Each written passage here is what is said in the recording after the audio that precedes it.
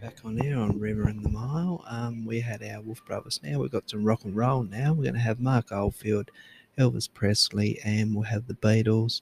Got the Rolling Stones coming up, and Janet Jackson, and Johnny Cash, and Neil Diamond, and then some Adele, Bryan Adams, Dragon, and Goanna.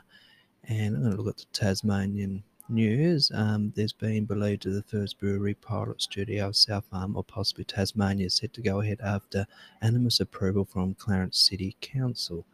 And we'll have a look what's on around Hobart for the week. And there's Guide Dogs Tasmania charity auction. Register online today. And the 4th of June, we've got the Harmonies of Divide. Please join, assemble at the Hobart Chamber. And the 7th of July, we've got the Grand Pooba. The Sugar Shower Girls invite you, Mon Cherry for a flirty moonlit. And the 8th of July, we've got workshops by Sugar Showgirls. And there's a market on the 3rd of September. And we get on with our rock and roll now. And these are the tracks that I've picked. And then we've got our pop music after that. So hope everyone had a good weekend. I went to the Springs up at, what's that place called? Up at Snug.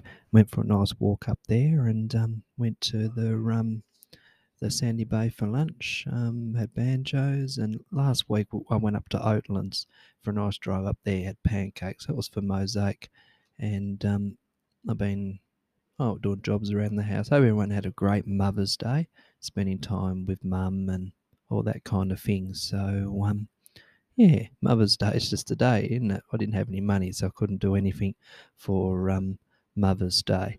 So we get on now with our rock and roll. And last week's playlist, I've got it here. We had Rick Nelson, Savage Garden, and our Dion Runaway. But we've got some great music on the way. And I think this weekend the New Norfolk Market is on this weekend. We'll give you an update on AFL and sport throughout the show. So we get on now with some more music on Thursday Night Music here on River and the Mile.